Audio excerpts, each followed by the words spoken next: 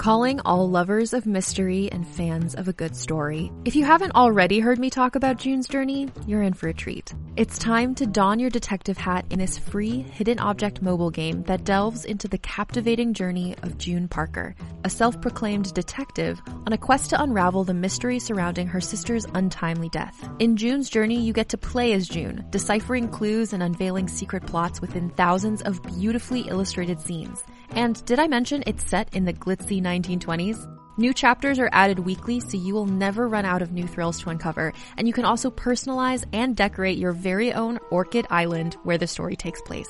How sharp are your detective skills? Find out when you download June's Journey on your Android or iOS device, or play online via Facebook Games. Your detective journey awaits.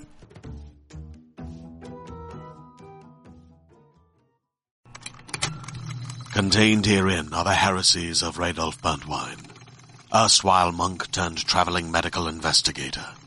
Join me as I uncover the blasphemous truth of a plague-ridden world, that ours is not a loving God, and we are not its favored children. The heresies of Radolf Burntwine, coming January 2nd, wherever podcasts are available.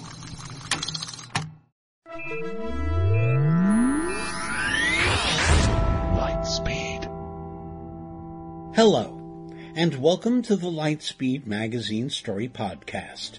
I'm your host, Jim Freund.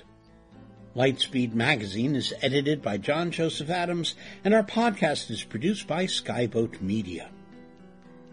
Today's story is What I Told My Little Girl About the Aliens Preparing to Grind Us into Hamburgers, narrated by Stefan Rudnicki. This story is copyright 2017. Adam Troy Castro's 26 books to date include 4 Spider-Man novels, 3 novels about his profoundly damaged far-future murder investigator Andrea Court, and 6 middle-grade novels about the dimension-spanning adventures of young Gustav Gloom. Adam's darker short fiction for grown-ups is highlighted by his most recent collection, Her Husband's Hands and Other Stories. Adam's works have won the Philip K. Dick Award and have been nominated for 8 Nebulas, 3 Stokers, 2 Hugos, and internationally, awards from Spain, Japan, France, and Germany. He lives in Florida with his wife Judy and either 3 or 4 cats, depending on what day you're counting and whether Gilbert has escaped again this week. Since you deserve a break today, buckle up. We're going to Lightspeed. What I Told My Little Girl About the Aliens Preparing to Grind Us into Hamburgers by Adam Troy Castro. Pretty much everybody made peace with it very early on in the process. It wasn't the most pleasant prospect in this world, or any other, but it had been explained to us in the most rational and persuasive terms imaginable, in sentences so simple that even the dumbest among us were capable of getting it. And once we swallowed that pill and incorporated it into our daily lives, it really didn't make much of a difference in the scheme of things. We were adults about it. But that doesn't make much of a difference when your 4-year-old daughter looks up at you with her big brown eyes and asks you, "Daddy, why are the spacemen going to grind us into hamburgers?" Tanisha is the light of my life. I guess that doesn't come as much of a surprise, really. Fathers are supposed to dote on their daughters, but I've been around long enough to know that this isn't always so. I have a friend, Ferd, short for Ferdinand. Not a bad guy, really, but one of those men who really doesn't know what to do with the strange miniature people he'd created when he got together with that pretty wife of his. Not his son, and certainly not with his daughter, who he regards like she's as much of an alien as the ones who came down from space and declared our future as meat. Ferd doesn't have one damned idea what to make of the pretty little girl he fathered, who looks up at him with her sky-blue eyes and expects him to show her something, anything. "I guess I don't have the fatherhood gene," he told me once. But since Tanisha's birth, I've found out that I do, and that it wraps me as tightly as any set of chains ever forged for any imprisoned man, and I would not have it any other way.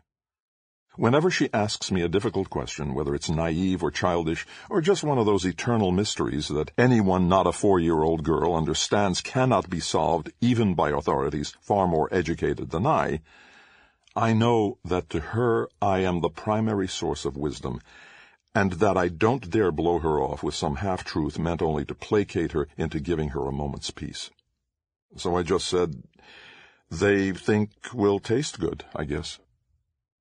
This was on our back steps after sunset, looking out onto our little green yard surrounded by a high wooden fence with the one knothole that sometimes flickers with pink whenever the big friendly pit bull from next door sticks his tongue through and licks our side for reasons mysterious to any mind less arcane than that particular canine's. The sky was a dark purple, not yet fully faded to black, and a few of the brighter stars, none belonging to the aliens who were going to grind us up and make us into hamburgers, had already appeared to announce that yet another day had passed. We'd just had dinner, franks and beans, and as per our nightly habit had stepped outside so I could have one of my 4 daily cigarettes, and Tanisha could have her last energetic run in circles before her bath and bedtime story. It was a time when a daughter could ask her father questions, like how birds could fly, or what life was like in olden times, or why the aliens were going to grind us up and make us into hamburgers. She was beautiful, my little girl. Not just beautiful in the way that all little girls are, even when they're not, but beautiful in the way her mother was. Beautiful in the way that made strangers say that one day she was going to break hearts. And she would have to, at least if there were a future beyond the one only weeks away, where she and everybody else was going to end up being ground into hamburgers. Someday, if not for those aliens, I would have stood there with wet eyes as she married some guy, or I more than halfway suspect some girl I pretended to like but hated a little for taking her from me. And if there was a plus side to what was going to happen, it was that I would never really have to live a day when she was no longer my little girl. The negative, of course, was that I would live a day when she and her mother and I all got ground into hamburgers. But she was beautiful. A little person with probing eyes and an infectious laugh and hair that got tangled in her braids, and never more beautiful than when she was trying to stump her old man with questions. She tilted her head, in the manner of any little girl who needed to stay in some kind of motion even when doing something as sedentary as asking a question, and said, "How are they going to grind us into hamburgers? Do you remember that big silver building we saw the other day, the one that just popped up in front of the Winn-Dixie?" "Yes." "Well, that's one of the machines that's going to grind us into hamburgers. There are millions of them now in every city and every town, and in places far from any city or town, anywhere you can go to find people." Maybe she would have been a lawyer. She'd always been quick, even before she started talking. That's one of the great pleasures of parenthood, you know. At least it is if you're one of those folks who take to the job, who understand that when you take hold of a baby, you're in for an exercise in watching that child forge connections, figure out the way the world's put together, and how she's going to find a place in it. Each basic building block is triumph. I, for one, deeply remember the day when I carried her outside, brought her to the scrawny little sapling that sits beside my front curb, and taught her the word tree. I remember how she repeated the word doubtfully, saying, "Twee?" and how she seemed to be filing it away for future reference, a useful bit of information that she'd likely need to reference later on. I treasured beyond all reasonable proportion the knowledge that I never had to tell her the word a second time. Before long she was acquiring data at a rate that seemed dizzying, figuring out things before I got around to explaining them to her, deducing Z from her prior experience with X and Y. Now I was proud to say that she was smarter at her 4 than I'd been at my 10, and that she seemed poised to accelerate still further, to build the kind of mind that dwarfed her old man's. Even on the ocean? That was her brain at work. A direct line for the first obvious loophole. A lawyer, then. It would have been nice to see her graduate from law school. She would have been the first in our line, of which we only knew the last century and a half, to make something like that of herself. Even on the ocean, sweetie. They have smaller vessels tracking our ships at sea. They've let us know that when the day comes, those vessels will match speeds with those ships, lower a walkway, and let folks know when it's time to climb aboard to be ground into hamburgers. "Oh," she said, and asked the next question after the shortest possible interval for processing. "Will it hurt?" "No, honey. They promised us it won't hurt." "Do you believe them, Daddy?" "Yes," I said, without hesitation. "They were kind enough to show us everything. It'll be over before we know it. There's even a bit just before the end that's going to be fun." "How can it be fun?" I shrugged. "I don't know. But they showed us. They're smart." By now her eyes were very round. "How will they make us into hamburgers?" And how much of the truth does a wise father tell? What details do you include when replying to life's unanswerables? Do you say that Grampy died because he was an old man who lived too hard, drank like a fish, suffered hypertension, and had a simmering temper that he mostly hid from his loved ones, but that ate away at him every single day he endured on this planet?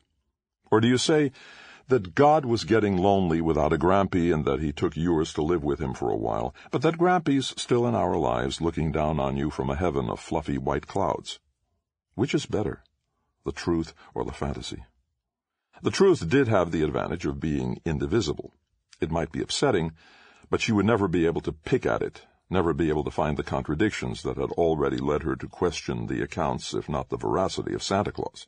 I would only have to leave out some of the worst to advise her that when the day came, the aliens would release a signal, more powerful still than the one that currently kept us reconciled with the inevitable, one that would call to every human being with 2 brain cells to put together and have us drop everything we might be doing to head toward the machines and up the ramps and past the burst of something that would relieve us of any senses at all, so we wouldn't have to dread feeling what happened next.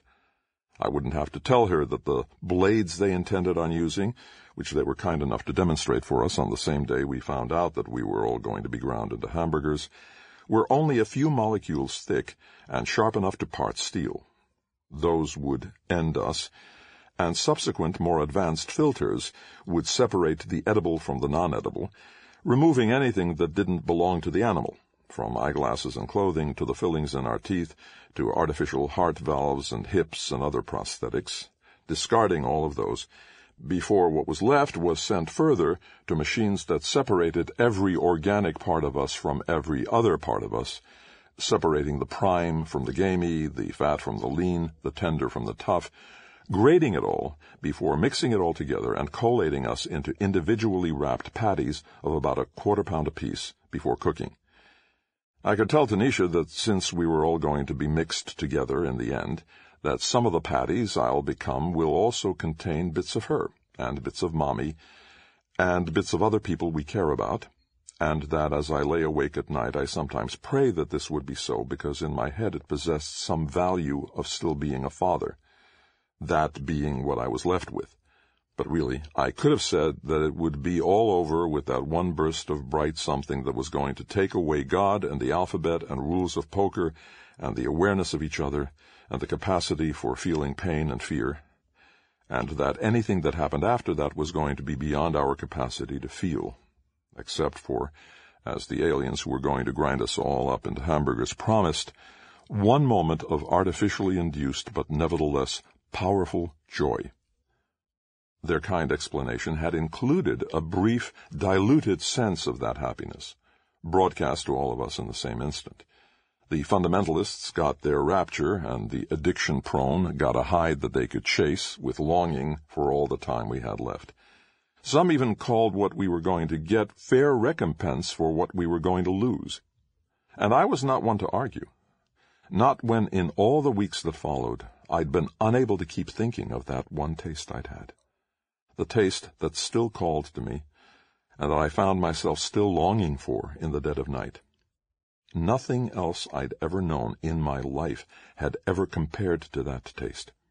But for one thing, the arrival of the little girl, who was still staring up at me, blinking, waiting for me to provide an answer that would get past a filter far more demanding than any the aliens were going to use to take the good parts from the bad.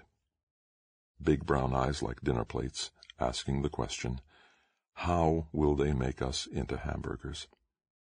I said what all daddies have always said to such unanswerable demands since the beginning of time. Magic. Blessedly, that was still an answer that satisfied. She nodded and said, okay.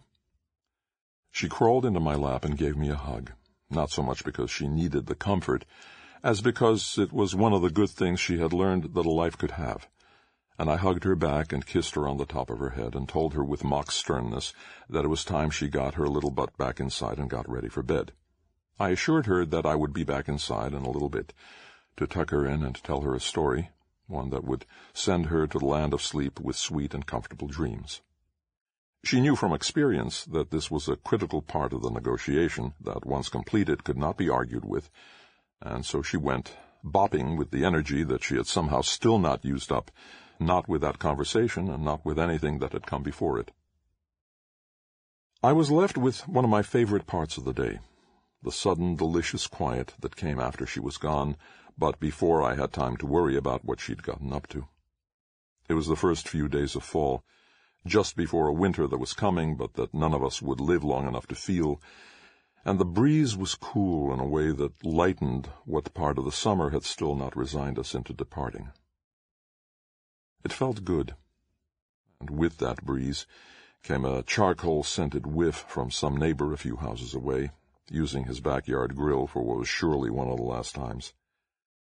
I'd eaten a full dinner, but the aroma did what such mouth-watering smells do, and fooled me into thinking I was still hungry.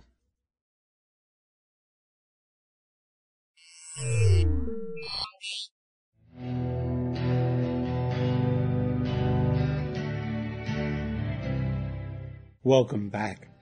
You've been listening to Stefan Rudnicki reading What I Told My Little Girl About the Aliens Preparing to Grind Us into Hamburgers by Adam Troy Castro.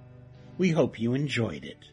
If so, please help spread the word by leaving a review or rating at iTunes or the social media venue of your choice. Our editor is John Joseph Adams, and by no small coincidence, our sponsor this month happens to be John Joseph Adams Books, the science fiction fantasy imprint from Houghton Mifflin Harcourt. Taken from that imprint, this month's issue of Lightspeed features an excerpt of Retrograde by Peter Caudron and a story from Hugh Howey's new collection, Machine Learning. If you are not already a subscriber to our Hugo Award-winning magazine, check out our many options at lightspeedmagazine.com/subscribe.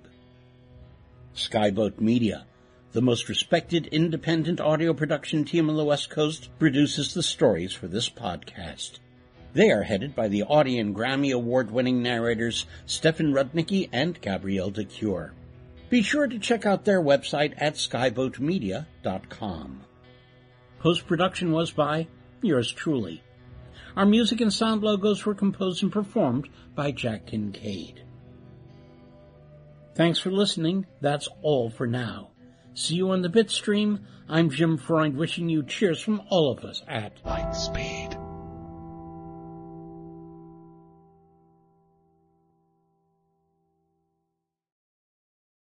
Hey there, it's Rachel Ballinger, and I am extremely excited to invite you to Rachel Uncensored. It's my podcast where I sit down and get real with my friends and celebrity guests, where we talk about all sorts of topics. And sometimes we might be under the influence when we do so. We cover things from personal stories to hot-button issues. And it's the only place on the internet you can find an uncensored version of me. It's a side of me that you might not have seen before because it's not the most family or brand friendly. But don't worry, I'm still sort of slightly a decent human being. If you're intrigued, then make sure you check it out. New episodes drop every Wednesday. You can find it on Apple Podcasts, Spotify, or wherever you listen to podcasts. Trust me, you won't want to miss out on the fun and candid conversations we have here on Rachel Uncensored.